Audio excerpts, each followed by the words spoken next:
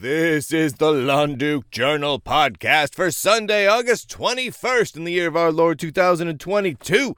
We're going to do news today. Just like every Sunday, we talk about Linux news and Unix news and alternative operating system and retro computing news because, let's face it, all other news is either boring or depressing. So we just talk about the stuff that fills our hearts with joy, the good nerdy stuff. Let's dive right. Oh, I should say, if you don't already subscribe to the blah blah blah, you should subscribe to the blah blah blah and click on the subscribe buttons. Blah blah blah. All right, promotion complete. First news item this week. This is actually kind of an interesting week historically. So this is both. This last week is the 25th birthday of the GNOME project, or the GNOME project if you pronounce it incorrectly, and the Debian project, or the Debian project if you pronounce it correctly. That's just a little side note for those who don't know about this. So Debian is a combination of Deborah and Ian. The guy that made Debian was Ian, and his girlfriend at the time, who he later married, was Deborah. Ian. And that's why Debian is named Debian. GNOME is spelled that way because it's silly. So today, the 25th and the 29th birthday, respectively. And here's what kind of blows my mind about all of that, is that I've been using both of them for most of that time. I mean, not the whole time. I first installed Debian. It would have been in the late 90s, like very, very like 99 time frame, right? Possibly even 2000 when I first installed Debian. And GNOME would have been, probably somewhere right around there. Because the first GNOME I installed, no, it would have been 98 or so, pretty early on. The first GNOME I installed was GNOME version 1 point something on Red Hat. Back before Fedora existed, Red Hat was a desktop Linux distribution, right? It wasn't just like Red Hat Enterprise Server or whatever it is now, and Fedora as the community thing. There was just Red Hat. And that's what you get. You can buy it in a box. It was awesome. You could buy it in a nice box, and it, by default, I think it used GNOME version 1, and it was great. It was a fun system. I mean, when I say it was a fun system, it broke all the time. I mean, let's not kid ourselves. Did I get sound working? I think I did after I made several incantations to the Dark Lord and sacrificed several animals, and then threw my entire computer in a microwave. I think spontaneously sound started working at that point. And don't even ask about Wi-Fi. People weren't really using Wi-Fi much, or any sort of wireless much back then. People just used, Ethernet. But even then, oh, geez, getting it working was kind of a chore. It was a real chore, and heaven help you if you wanted to use a dial-up modem. Oh, gosh. Oh, did things not work? But anyway, it was a fun time. That was a really fun time in the Linux world, like the late 90s, It really was great. It really was fantastic. I've linked to a State and Future of GNOME article from the year 2000.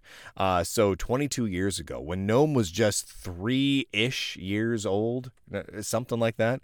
Anyway, it's a really fascinating read. It's from the Linux Journal, which I have a mild love for. I used to be the deputy editor over there, so I love that publication. The Linux Journal was fantastic. May she rest in peace.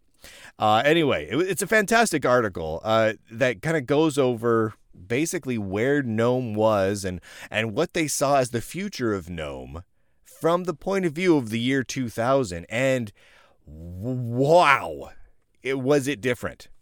Not only was it different back then compared to how it is now, which, that's how it is. Everything changed when GNOME Shell came about, back with GNOME 3.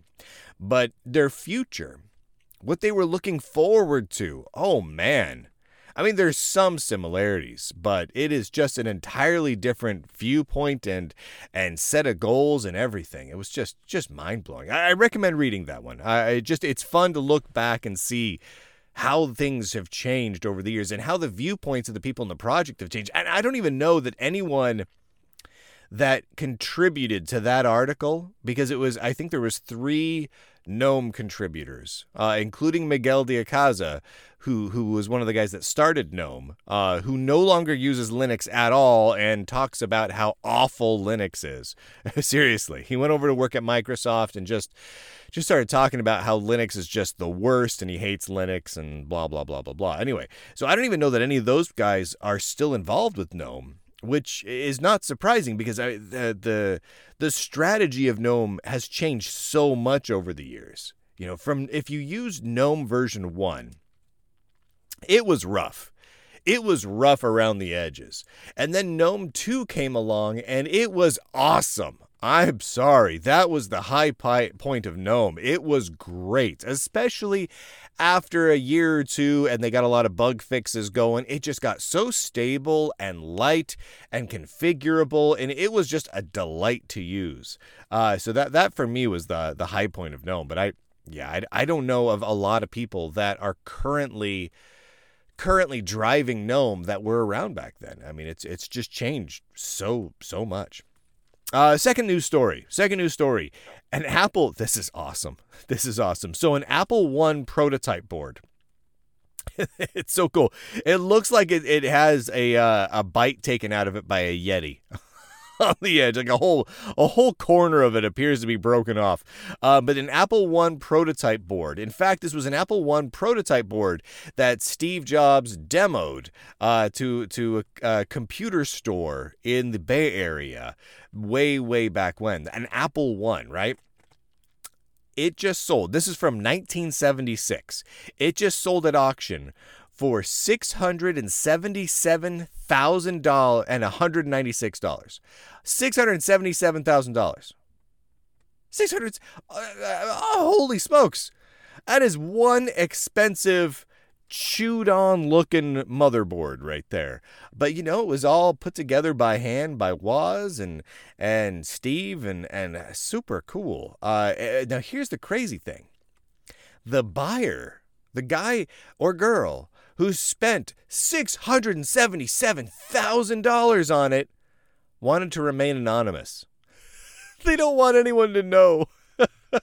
I mean, I guess I understand. I mean, if you just plop down the better part of $1 million buckaroonies on a board like that, I mean, maybe you don't want anyone to know that you've got it, right? Like, if you want to keep it a secret so you can keep it safe, I guess I understand that. It just kind of blows my mind that someone would buy such an important part of computing history. I mean, the Apple One was a critical machine in the history of personal computers. I mean, if you created a list of like the 10 computers that really changed things, I mean, the Apple One would probably be on it. It's an important piece of history. And they're going to keep it a secret?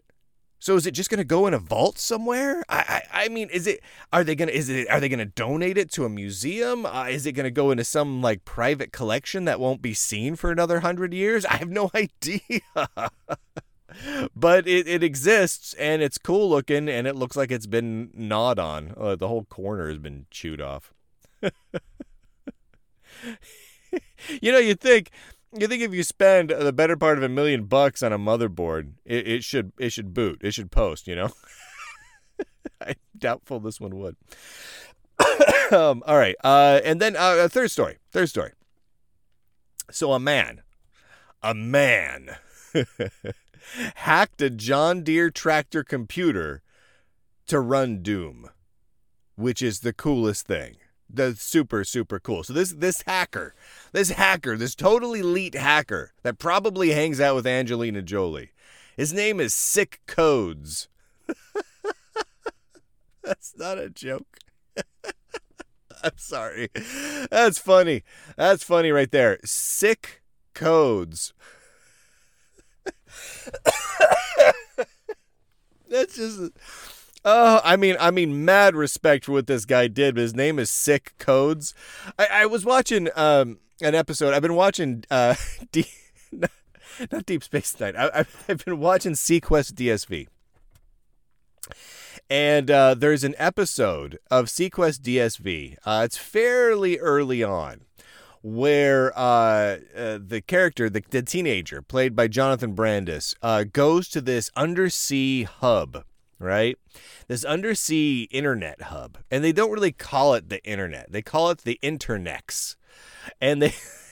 it's this fiber optic hub with these cool little undersea domes. Anyway, he goes there, and it's filled with teenage elite hackers, who are there to keep it up and running. And they're all overseen by this cool dude hacker, older guy, who's played by the guy who played Tuvok in Star Trek Voyager. Anyway. So they're there, and everyone has totally elite hacker names. Like some of them are just random names. Like one of them's Frankenstein, and one's Wolfman, and one, things like that. But they're all, I'm this hacker. Oh, sweet, man. And they do all sorts of elite hacking using 3D models, and everyone, is like, oh, he's doing such good hacking. And it's the cheesiest thing. I love 1990s, like mid-90s representations of hacking are the most enjoyable thing. It's just, it makes you cringe. Like, it makes your whole body cringe, but, like, in a good way. Like it brings you joy. It's so awful. Oh, it's so bad. I highly recommend checking it out. It's truly, truly terrible, but wonderful at the same time. Anyway. So, Sick Codes. Oh, man. So he hacked his John Deere tractor computer. And, that's a big deal because John Deere has made a big point about how people aren't supposed to have access to that computer. And, they've been kind of fighting against, they have all sorts of DRM and protection schemes. So you're not supposed to be able to, do any, self-repair jobs on your tractors, which is just totally lame. Anyway, so of course, once you tell people that you're not allowed to hack on this, people are going to work extra hard to do so. And so he did it, and he posted the technical schematics of it, and it's fascinating because according to Sick Codes, it took him, quote, months to gain access to this computer. Now, what's really interesting is the CPU is an NXP IMX6. The operating system is Wind River Linux 8. Yeah. And this comes from a John Deere model 4240 tractor. And it heavily uses Yocto and Qt for a lot of the stuff. And the X Windows display server is G6WM. Well, what's really kind of interesting is everything runs as root. Yeah, baby. The whole thing. That's hardcore. Like, your tractor, what's it run? My tractor runs Linux. Oh, yeah? Oh, yeah, yeah. And it runs as root. That's some serious Thunderdome action right there. I love that a lot. Anyway, so he got Doom up and running. And it's not just like a regular Doom. It's a modified Doom where you can ride around in a tractor. So you see a little steering wheel in front of you and you're in a cornfield, right? So you can play Doom like you're a corn farmer driving a tractor on board your Linux-powered John Deere 4240 model computer. That's just really cool. It's adorable is what it is. So way to go, Sick Codes.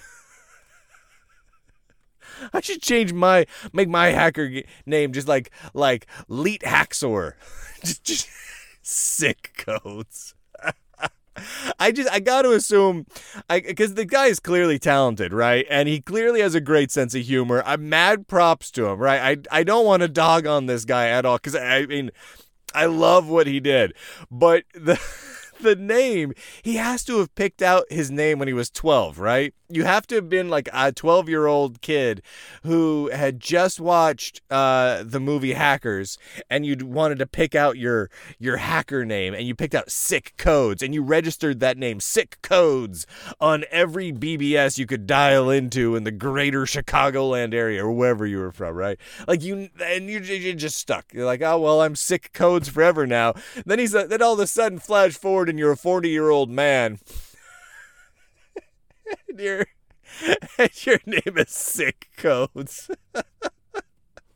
Like, I don't know how his friends could help but go up to him and be like, "Hey, Sick Codes, how you doing?" I mean, it's just utterly ridiculous. I love it though. Anyway, I've got a picture up of it up on the article. Go to check it out at lenduke.substack.com. Anyway, that's the news for this week.